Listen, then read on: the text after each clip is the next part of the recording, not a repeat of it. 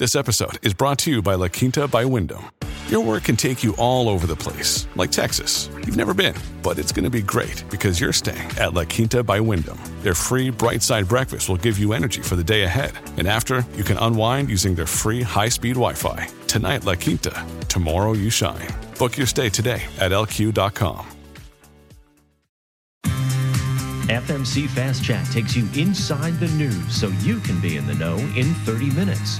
Hosted by Fair Media Council CEO and Executive Director Jackie Clement, Fast Chat features notables in news, media, and business.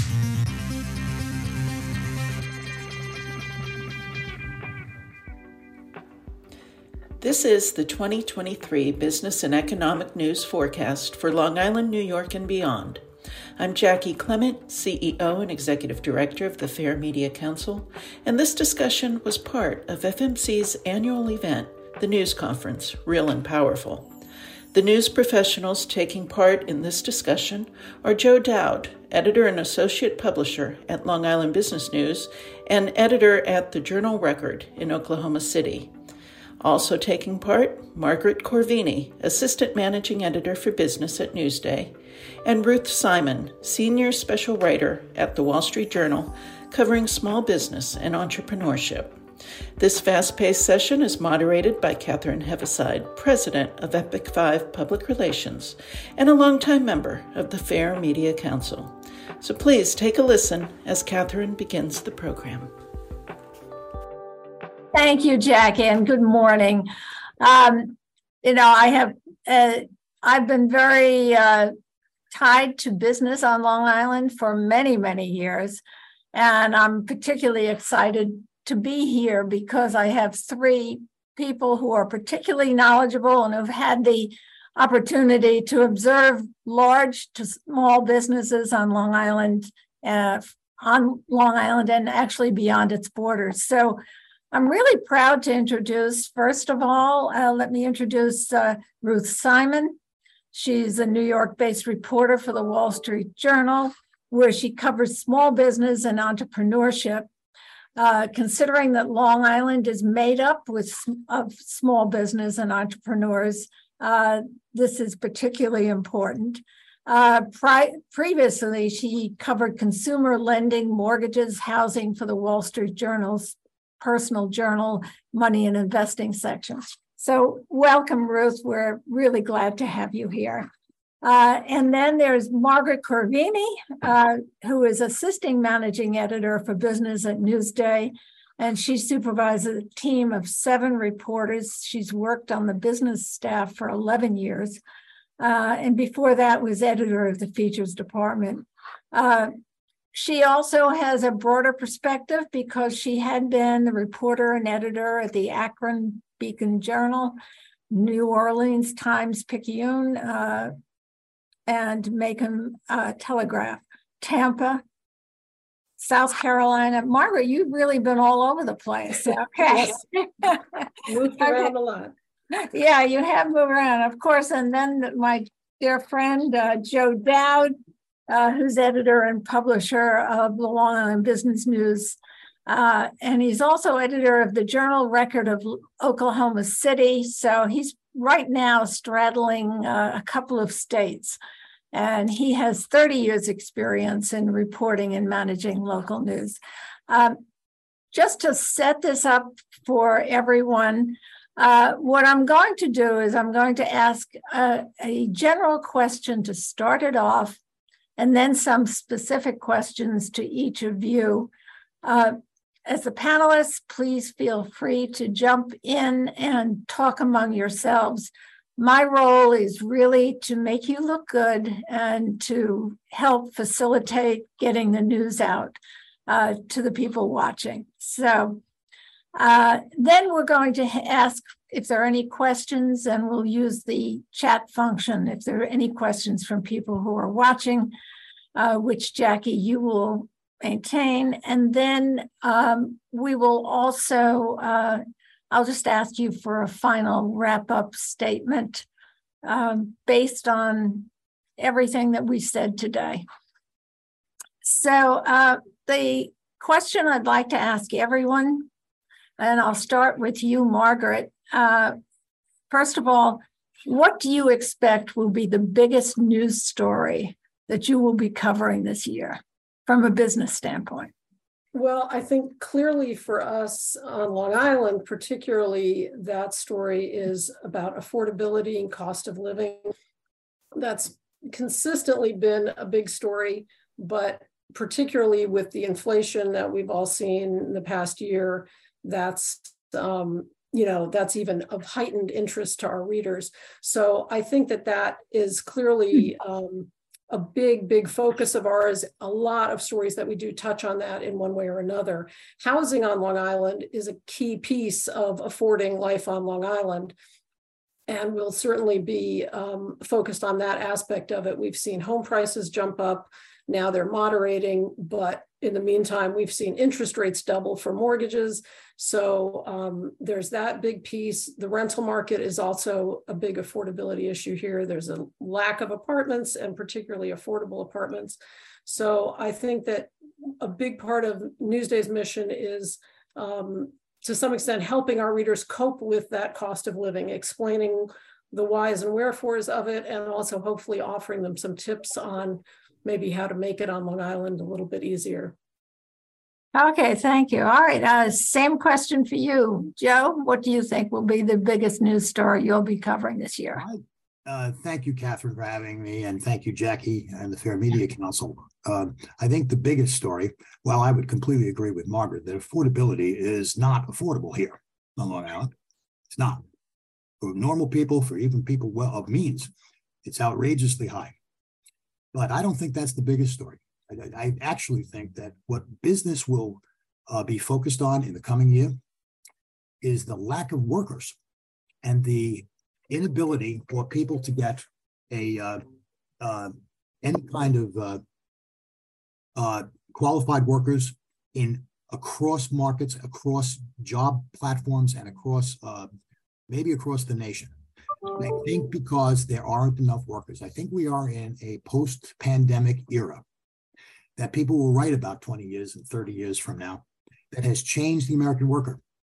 And I think they've changed them for permanent, maybe for good. There's a different attitude out there. And I think all of us need to embrace the idea that workers aren't what they used to be. Now, and in Long Island businesses, I think that's one of the stories we're covering. But I need to also stress that real estate is huge here still. What's going on in the real estate market is really interesting stuff. As Margaret pointed out, real estate prices have moderated.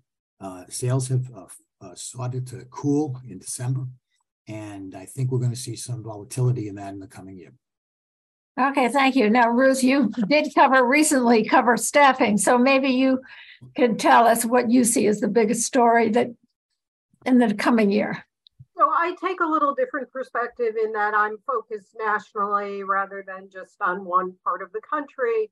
And I think the economy is the big question we're going to be looking at. The labor market is part of that, but there's a question of to what degree is the economy cooling? We've been keeping an eye on layoffs by some of the larger companies. From my perspective, covering small business, there's a question of will that create some opportunities for small businesses to hire? Will they also have to take a close look at their own staffing? And more broadly, how are they going to be able to navigate these economic cross currents? I think one of the things that was particularly notable during the pandemic was, there were many people who expected a lot of small businesses to fail. And because of government support and stick-to-itiveness and resilience and all sorts of other things, we had, many businesses that struggled, but, not those kinds of failures. But there is this one challenge after another for small businesses. So that's broadly what we'll be looking at. Okay. I mean, I'd have to say that since the three of you actually do have a foot in many different parts of the country, do you feel that, how does Long Island differ? Maybe this time, Joe, maybe you could. Sure. I think that Long Island's different in some ways because we're tied to New York City.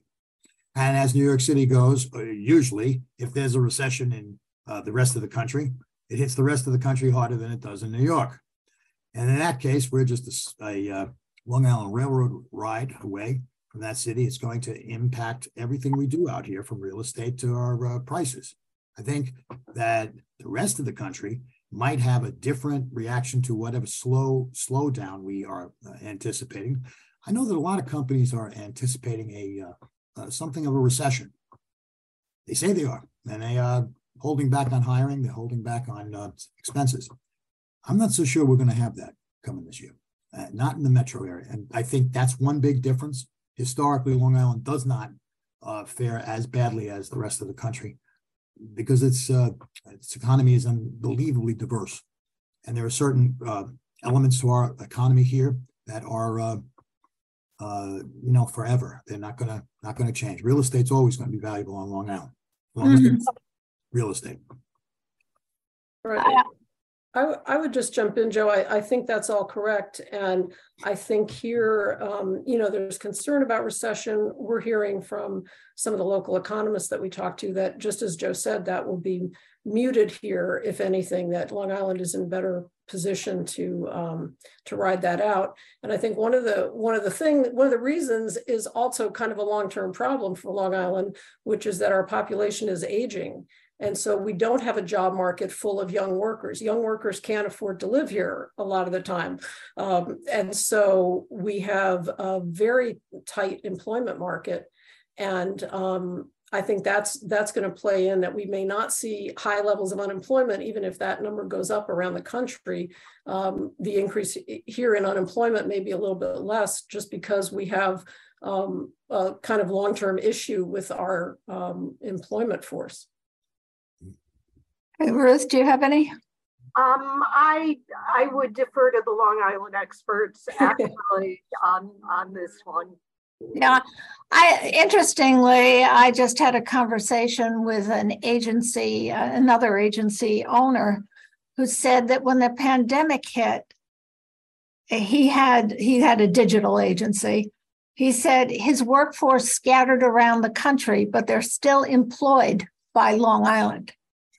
Right. Now it's become a very hard to evaluate how we are affected. So one of the tensions there are lots of companies who would like to bring their workers back, and there are lots of workers who are not so eager to come back, or they're not eager to come back 5 days a week. And those, some of those people may be people who were commuting into the city from Long Island. There may also be people who were living in Long Island who decamped elsewhere. And I don't think we know yet how this is all going to get resolved. And I think the other thing I'd say about the job market is, even though the job market has cooled somewhat, there are a lot of businesses that have been looking for a long time for workers. So it's not clear yet to what degree a cooling job market will actually bring more unemployment in a meaningful way, or it will just make it easier for some companies to fill spots that they haven't been able to. Good point. Very good point. Now, on Long Island, we do have a diverse business model. I mean, we have universities that employ tens of thousands of people. We have, again, hospitals, also not-for-profits. The not-for-profit area has grown. Some not-for-profits have really grown by acquisition of other not-for-profits, and they're acting more like businesses. They are, in fact, add a lot to our employment. In particularly, some of our colleges traditionally graduate social workers and nurses, and they are now being employed by the not-for-profits. So it's a very compatible mix. Now, the question in all this is, do you cover not-for-profits as businesses in your, Margaret? That's an interesting question. I would say generally, yes, we would cover not-for-profits in terms of their fundraising methods. We certainly cover the very important work that they do across the island. For me as a business editor, they fall into a little bit of a gray area. Sometimes not-for-profits are covered by our Long Island desk, our news desk, as opposed to my business reporters. So we do draw a little bit of a line there between for-profit businesses and nonprofits. And our major health systems in general are not-for-profits. And we certainly cover them as businesses. They are multi-billion-dollar, Northwell Health, our biggest, I think they're the biggest private employer in the state. We certainly cover them as a business. And so a lot of those healthcare system models are also not-for-profit, and they're huge employers. Okay, but most of our not-for-profits are much smaller than that. Smaller, but they are still operating like businesses. Yeah. Right. And some of those that, for example, serve people with disabilities are big employers as well. Then of course, Catherine, you've got smaller arts nonprofits and a whole host of smaller ones. Those we would tend to not cover so much in our business section. Those smaller groups that would tend to be covered elsewhere in our paper. Ruth, do you cover? So I would say the paper itself, like depending on what the beat is, certainly the reporters, the health reporters are looking at the nonprofit health chains. We have reporters that cover higher education. In my own work as a small business reporter, I'm really focused on for-profit businesses, in part because the landscape of businesses for me to cover is so vast and so wide that we're really thinking about people who are at least operating businesses, whether it's for their own income or whether they have a bunch of employees. Okay, great. Joe? I think nonprofits are going to face some of the economic hardships that we all are going to face. And I think in that sense, we cover it, and we'll be covering it in the coming year. Margaret draws a great distinction and says it's a gray area, and that's what it is. It's a gray area. Depends on the what's going on. Northwell Health is the biggest employer on Long Island and in the state. It's a nonprofit, sort of, Yeah, sort of. So I go, it's a gray area, Okay. All right. I think Long Island has some unique challenges compared to doing business in other cities or other states, in that virtually the name says it all. It's a long island. I mean, I know that I sometimes before Zoom would have a meeting in the morning in Long Beach and then in the afternoon out in Riverhead. And I want to thank, the only thing I can be appreciative of the pandemic is that I haven't worn out my latest car, So do we have some unique challenges in the way we are configured, and what are some other unique challenges? Well, I could jump in, Joe. I'm sure you have lots to say about this too, but certainly taxes here are a key challenge facing both individuals and businesses. We have a long island with lots of small government fiefdoms on it. So we have, I don't know the exact number, over 100 school districts, for example. So a lot of factors that play into high taxes. I think a lot of business owners, small and large, would tell you that local regulations are a hindrance to them sometimes. We hear from national retailers about the struggles they may have to locate here because of NIMBYism. People don't want, for example, a drive-through anywhere near their neighborhood, or a zoning board of appeals won't grant what they need to build what they want to build. Projects can take a very long time here, so it can lead to delays. So I think that those are the things I would cite that I think for businesses particularly, our government structure and the layer of taxes that come with the territory mean that the cost of doing business here is high, and the frustrations of doing business here can be high. Yeah. I see you nodding, Joe. Anything? Yes, frustration is a good way to put it. I really do. It shouldn't take 30 years to get a housing project. It just shouldn't. And the fact that the local fiefdoms are allowed to do this and get away with it, I see opportunity in the town of Oyster Bay, which is this wonderful place from Long Island Sound to Jones Beach. I mean, it's awesome. It is a great, I was raised here. I went away for upstate and elsewhere for a long time and came back. What I came back to was a place that was so unrecognizable because of all of these layers of institutional nonsense and fiefdoms. That's a good way to put it. Little kingdoms where there were, everybody had decided it's all mine now, and no one else could come in. And when I look at it, I say, this is a place that I really would like my kids to come here and live there like I did. And they don't want any part of it. No part of it at all. And you know how sad that is to me? That this wonderful place that nurtured me and my friends and people who I love is no more in a lot of ways. It is no longer affordable to my dad, who was a New York City firefighter, could buy a house in Plainview and afford it. And he was, I'm sure it was tough. He worked 7 jobs sometimes, but they made it. That's not happening anymore in that neighborhood and a lot of other ones. And I feel as if that challenge we may not be able to overcome that challenge without systemic change in the way our governments approach the way we need to build and grow Long Island, not only in its economy, but also in its people.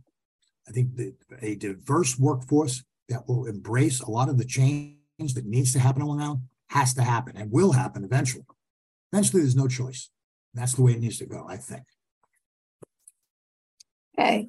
I know, Ruth, you have a broader national view on this, but can you, is this replicated in other places? I think you do see this in other cities, and in urban areas to different degrees. I know sometimes in our reporting we'll look very narrowly to tell a bigger story, because often these kinds of forces, issues like affordability, having a diverse workforce, I think they play out in many parts of the country in different ways. The governing structure and who's going to give you approvals are different, but I've heard, many small businesses talk about costs or taxes or regulations, though they look a little different everywhere.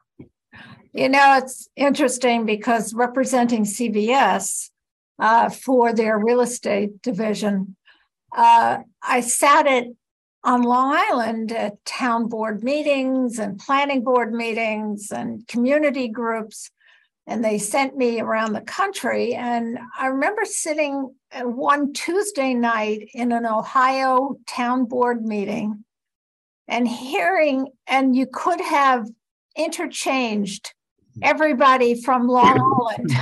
I thought I was hearing the same things. We don't want to make this like Cleveland. We don't want to, we don't feel that this is what we're all about. We're different. And if I hear that one phrase at every community meeting, I heard over and over again in my life is we're different. We're not like, and then fill in the blanks. Mm-hmm. Well, I mean, it used to be the phrase for Long Island was, we don't want to look like Queens. Yes. To which I have literally responded in public meetings and said, I'm from Queens. I moved here to Nassau County. What's wrong with Queens? And of course, it's code for racism.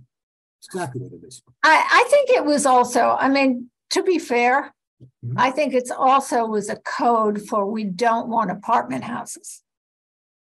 Okay. You know, and I don't think that's particularly racist, but I think it has to do with congestion. But let me just counter that argument, Catherine. You don't have to counter it to me. What I feel is if that congestion, the idea when we exchange for congestion is economic growth, is the ability to have a diverse workforce, the ability to have affordable housing. Because if in fact we had apartment complexes, some of these houses would not be so unapproachably high in their costs. Well, I think options. Okay, I've been operating on Long Island for over 40 years now in business. And I can say that we are getting the apartments. We are getting apartments over retail, which was unheard of. Unless you were absolutely poverty stricken, you would not be an apartment over retail. Now they're renting for $4,000 to $5,000 a month. So, it's a different story. Anyway. The other thing I would say is just like in my coverage, one of the things that I'm always looking for is geographic diversity. So there are certain stories that I'll do where I'm looking at one business in one particular place because that business can help us illustrate a broader issue. Like, do I need to wages to get more workers and a better quality of worker, or how am I dealing with inflation? But you see time and again that, the business in Maine and the business in Sacramento or Austin, like they are grappling in different ways with these same issues, whether it's higher costs, whether it was supply chain issues, whether, you talked about commuting, whether when gas prices were really high, how am I going to deal with the fact that it's costing my workers a lot more to get where they're going?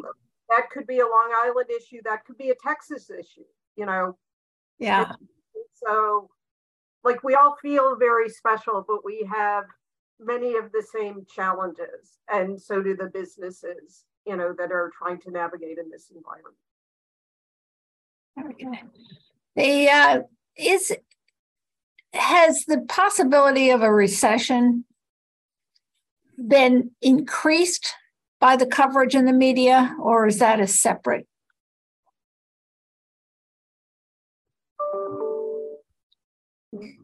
Margaret? Are you asking if we're responsible for the recession? Yes, I am. Okay, it must be all our fault. But do you think that the media can create pessimism that then plays out in the real world and will bring the economy down? I guess I don't, we write, and one thing I'll just mention, obviously the three of us represent very different media outlets, and we all approach news differently because our audiences are a little bit different. But for Newsday, since we're aimed at the general population of Long Island, we're writing about news and issues that matter to Long Islanders. We're not particularly writing for businesses. But I think that I would say our readership, whether business owners or average workers, I would hope that they are avidly reading or watching Newsday, whether in print or digital or wherever they're accessing our content. But I don't think that they are necessarily basing their business or personal finance decisions on so much on what we're writing that we would have an impact. I think particularly business owners, and Ruth probably has more insight on this, but I think business owners who are doing things like making hiring decisions are, I would hope, looking at a lot of data beyond media reports. They're knowing what's happening in their industry. They're seeing what's happening with pay rates they need to hit to hire folks. I don't think that, I guess personally, I would not give the media, in terms of media at Newsday's level, quite that much credit to be impacting a big economic outcome like that. I don't disagree with you that mood matters. I think mood for consumers can matter.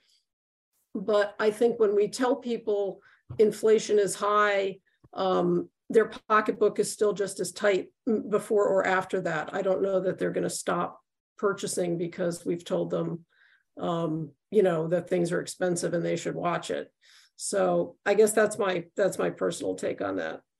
I think we try to be very thoughtful in terms of how we're looking at these things, and particularly we are watching layoff announcements, but we're trying to understand what those mean. Are these companies that got ahead of their skis or, thought the pandemic was going to change things forever? I think our approach is very much to give our readers the facts and trust them to make their own decisions. And when I'm, looking at the economy, I am trying to talk to small business owners who are my people on the ground about what are they seeing, and is it easier for them to hire workers? Is it still very hard?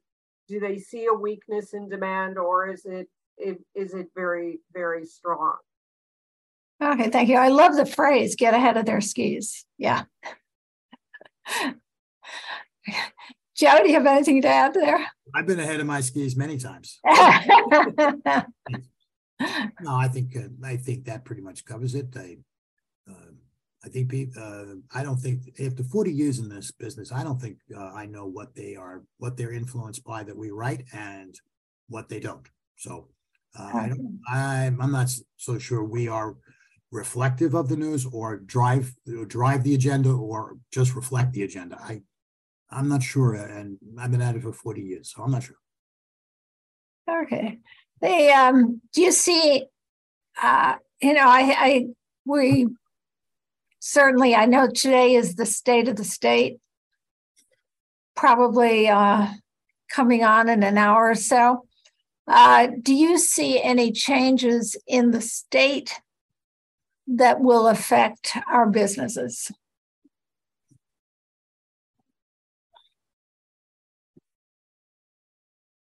Joe, are you? Sure. I'll take it in the silence. Okay. I need to fill the void, I guess.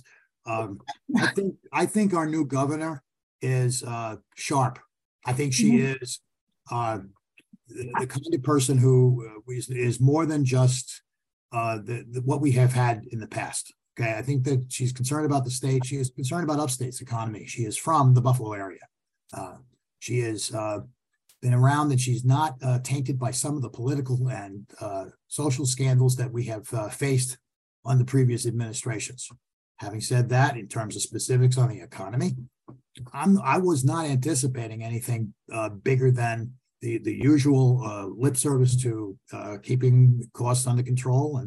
But some of the initiatives that she comes forth with may or may not have an impact on Long Island or elsewhere. I think it's not as much driven by state government initiatives as it is by the general economy. But that's my thought on it. Okay. I guess I would just say, and I think I would tend to agree with Joe, but I think that one of the things we're expecting from Governor Hochul today is some focus on specifically on affordable housing. And if that, if that message is to encourage development of affordable housing, that may create some, opportunities for development companies on Long Island. We don't know specifics on that yet. Okay. Yeah. Ruth, I know you're broader than the state. So I just think the strongest influences for business this year are likely to be some of these national, these broader national factors, things like, to what degree is inflation cooling? To what degree does it get easier to find workers? How much do interest rates continue to move, which is another cost. And I think those may sort of outweigh any specific state policies. Okay. Do you feel that the national, some of the changes that we will probably anticipate seeing nationally are going to impact New York State to a large or lesser degree? By the way, I don't know whether any of you heard Schumer's talk on Friday at the LIA, Long Island Association, where he said it was for the first time last year, New York State received more money than it sent to the feds. So that came as a complete shock. I haven't fact-checked him, but is there any, can any of you enlighten me as to whether that's something that you've observed or known? That would come as a shock to me. That's something that the LIA and many, many others have been saying for the longest time, that we send more money to the federal government than they send. By far. I mean, by magnitude, yeah. And that I would fact check that first. But if the senator said that, got to ask, what does that mean? And if we can't make that excuse anymore, then, and the federal government has invested that much into Long Island, then what are we doing with it? It's a really good long-term story for a lot of us. Yeah. Yeah. Apparently, had a lot to do with the infrastructure. Sure. Okay. Mm-hmm. All right. Are there, there are some businesses that are given some preferential treatment, let's say by the IRS or by government. Since we are an island of small to mid-sized businesses, do you feel that there's should be more even-handed approach? For example, from the IRS, gives a preferential treatment to real estate developers. I'm just as a curiosity, is there anything that you can think of that would help the small to mid-sized business? Well, and Ruth may be best qualified on that one in terms of a broad national federal tax policy. But I guess I can't really speak to that. When you said preferential treatment, I guess what I was thinking of is perhaps IDAs, our industrial development agencies here. And I think that a lot of businesses go and get tax help that way. They get a deal to reduce their property taxes, their mortgage recording taxes, et cetera, on new development. And those are controversial because they obviously help those particular businesses, but they reduce, in some cases, reduce tax collections. In other cases, they're actually getting something that's been vacant or dormant for a long time developed. And even a reduced tax payment is better than what that property was producing before. But I think that is a big factor on Long Island, kind of the businesses that can utilize that benefit. And some people would argue that rather than taxing businesses so much that they need to go to the IDAs to get their taxes reduced to do projects, it would be better to see a policy that reduced taxes across the board for small businesses. But again, Catherine, I don't know that I can speak to IRS policy on real estate development companies. Okay. I guess I would speak more broadly, and my job is not to advocate for small businesses or to, or particular policy changes. I would say many of the small businesses that I talk to find it, will tell me it's hard to compete with larger companies. It's hard to compete in providing health insurance coverage, which is very expensive. It's often hard to match the benefits that larger companies offer. It's often very hard to get credit,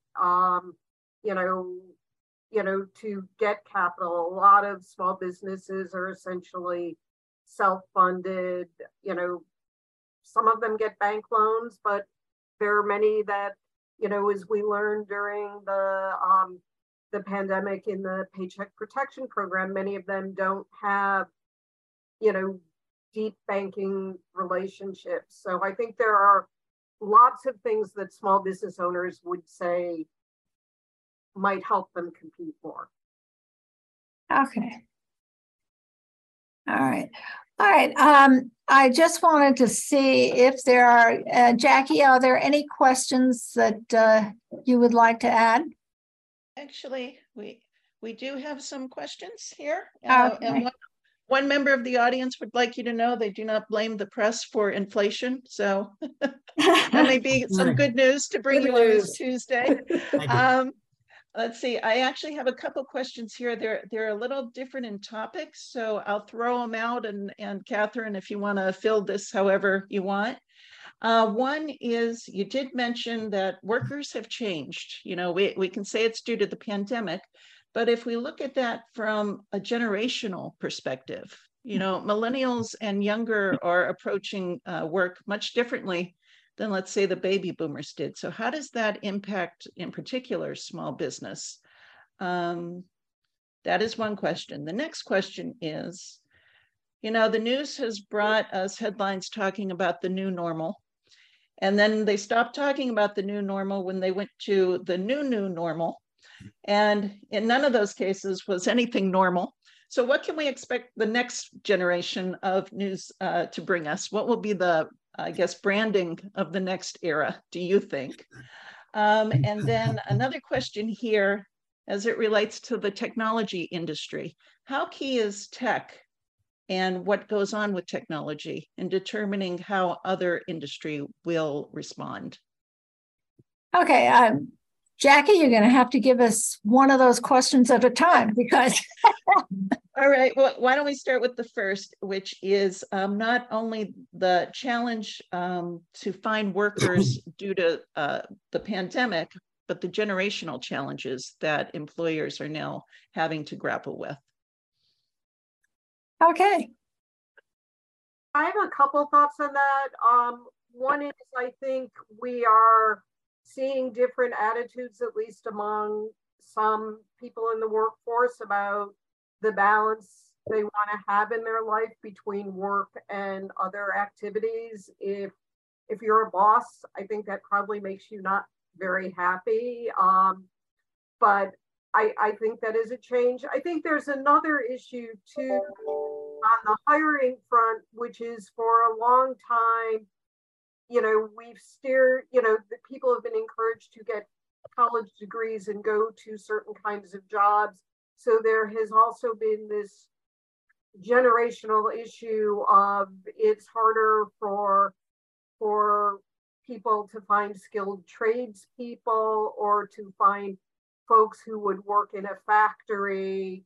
And so they're both changing attitudes and sort of this changing mix of skills that we've seen. Okay. I think Ruth brings up a terrific point in that the boss may not be happy. And I think that's a good point with some of the attitudes that they hear. But I would posit that it's really important that they listen, because these two new generations coming up have a point. I know that I've spent an awful lot of inordinate amount of time working. When I really, looking back on my career, I really wish I spent a little more time with my kids and some of the things that really mattered to me. I think that is what some of the the younger people now, I'm hearing it all the time. There's some reason I have to work 12-hour days, Bruce? Is this really worth it? And does my college degree pay for all of this? Is it worth going to college to get this kind of lifestyle? I think that's part of what I said in the beginning, that I think we're facing a sea change in the way workers look at work. And it's something that employers are going to have to embrace with their HR professionals and with their top leadership. It's not just about money. It's about lifestyle. It's about, how much can we expect of people? I think this is something that we're going to have to address as leaders on Long Island, specifically with our kids leaving, the lack of housing, a challenging economy all the time. And I would just add, I think Ruth and Joe both make good points. I think that there have been some studies lately that suggest that, you don't necessarily get more productivity by working people longer hours. I think there have been some looks at even companies that have gone to 4-day weeks that have found that they may see productivity increase. And maybe that's, employees that have better perspective, more energy for work when they're doing it because they have had time away. Especially in our business, in the media business, I think it's very important for reporters and editors to have lives outside of their work because you get story ideas when you're living your life outside of your work. That sometimes if you're spending your life in a newsroom or running around interviewing people in a very focused way, you're missing everything around you. So I think that also the move to remote work, I think a lot of bosses were very concerned that everybody would be laying on the couch watching soap operas and eating bonbons when they were working at home. But I think studies have shown that people working from home can be just as productive. And I think that the trade-offs for people's personal lives, and I think particularly of working parents, the ease and convenience of working at home and not commuting an hour away from your house and having to deal with a sick child back at a school an hour away or whatever is priceless. And I think that those kinds of things, as Joe says, it's important for bosses to recognize those kinds of things can create loyalty in workers, a place that gives them that flexibility. So I think those are important new things, that a little silver lining from the pandemic. Well, I know I'm not supposed to interject my thing, but as an employer, and I started my firm over 40 years ago, I couldn't afford to hire the people I wanted from New York City because they were earning much more than the Long Island economy could support.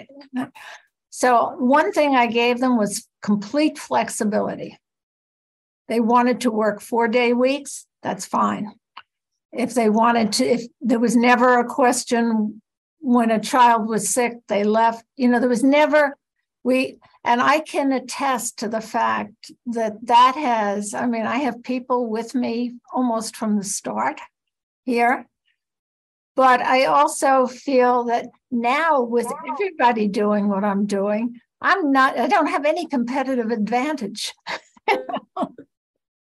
Well, at Epic 5, you do. There's a terrific team over there. It is a competitive advantage. But I think what you're saying about remote work and some of the things that have happened as a result of technology, but also because of what's gone on since COVID. I had a thought that maybe what we should do is call it the old abnormal would be the next. At least get their attention for a while in the headlines. But I found my staff works just as hard being remote. In fact, they add about 2 hours a day to their work day because they don't get dressed. That's half an hour. They don't drive an hour to the office. That's an hour. Okay, and it's an hour back. Yeah, 2.5 hours. And they're perfectly productive. I can reach them all the time. If I want to find them, I get on the phone or we have chat, Zoom, and all sorts of options that were not available just 3 years ago. So, well, I think that you all are, and I am, in businesses that we have an expectation that if something happens on I do crisis management kind of in my firm, and I think crises never happen 9 to 5. It's always 11 o'clock on a Friday evening or a Sunday morning at 6. It's just the way it is. but we expect that. But I have heard people in other kinds of businesses say, no, my weekends are sacrosanct. And I certainly respect that. But, it is, I think we probably have to adapt our business model to the kind of industry we're in. Mm-hmm. And hire the people who fit that model. So anyway, Jackie, I know we're coming up to the close of it. What were the other questions that you had? The one other question was really, how much attention do you pay to the technology industry and the movements there? So if Amazon announces they're laying off 10,000 people or Facebook announces a major layoff, do you look at that as an indicator of something else in the economy, or do you just say, oh, it's just big tech, no one cares? How do you play that? At the Wall Street Journal, we definitely care. That's news and that's important.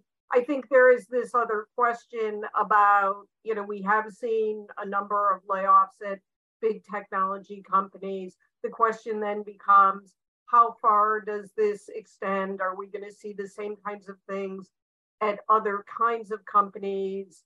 Are the forces the same, or are there different issues for technology companies? And then for me, in my coverage of small business, there's this other question, which is, how is what's happening at larger companies, how does that relate to what's happening at smaller companies? You certainly, we certainly watch those companies closely, but that's not all that we cover. Yeah. I guess when you're sleeping with a lion, you have to, when it rolls over you, about it, Generally speaking, yes. I think technology has always driven the business agenda from the beginning of technology.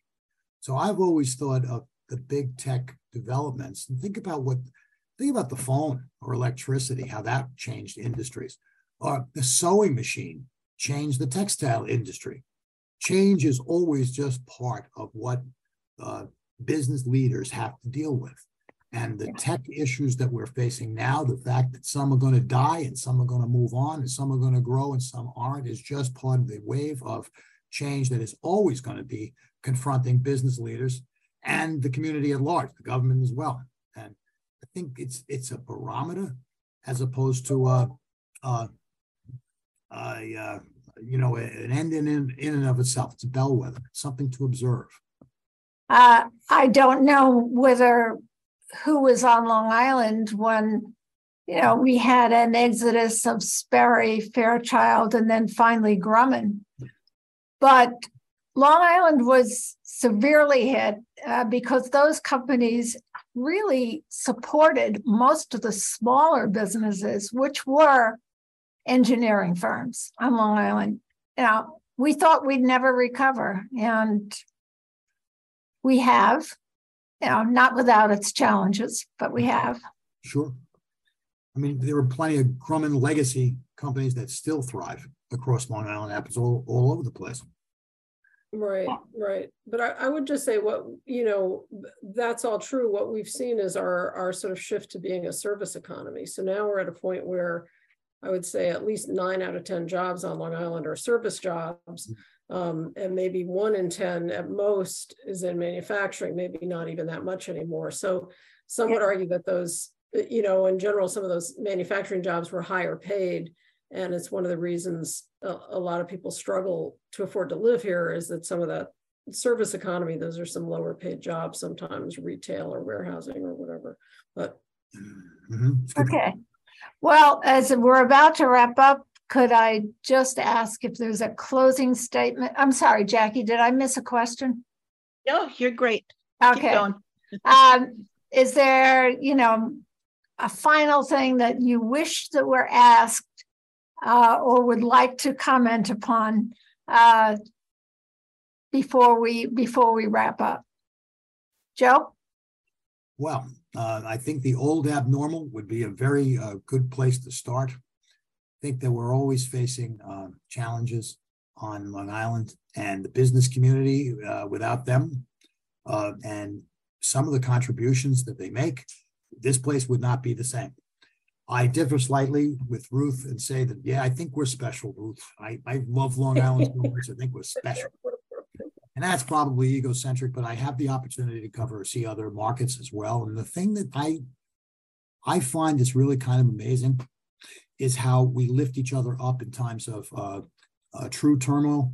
We get a lot of turmoil here for a place that should be a wonderful place to live in. We get hurricanes that tear this place apart. We have economic turmoil that could really be bad. We have crime. We have issues that go across the spectrum. But yet Long Islanders and their businesses often rise to the occasion, help each other, help the community, and find opportunities to volunteer their help to so many other of those nonprofits we talked about earlier. I think it's in that way, at least maybe I'm a little sentimental, and I feel we're special. And I think we should continue to be. Thank you, Joe. Margaret? Well, I would echo what Joe said. I don't have a lot to add. I think that, for us at Newsday, we are very Long Island focused. And as Joe said, we're all in this together. So I would say those of us who produce Newsday are going through the very same thing that any other Long Islander is going through.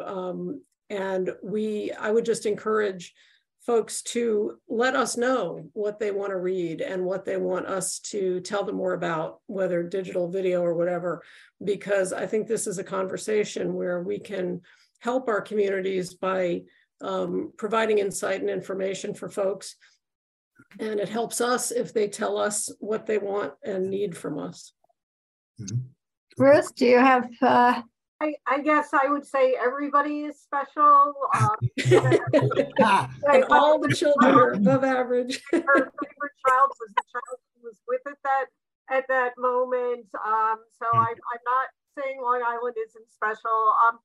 I guess I would just say that I'm always interested in hearing, from small business owners about what are the challenges they're facing, how they're dealing with them, and what are the opportunities that they see.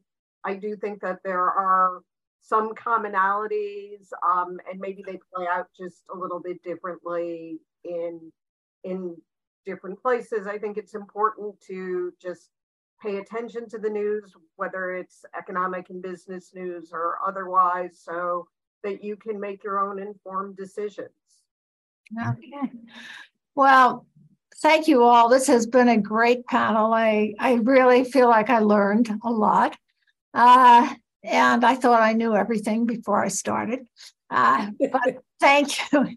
Thank you all. I'm looking forward to a 2023 of reading some wonderful things about the businesses from Montauk to Sacramento.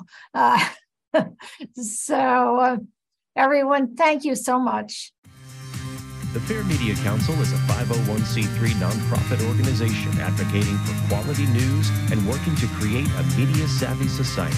For more information about the Fair Media Council and upcoming Fast Chat shows, check out fairmediacouncil.org.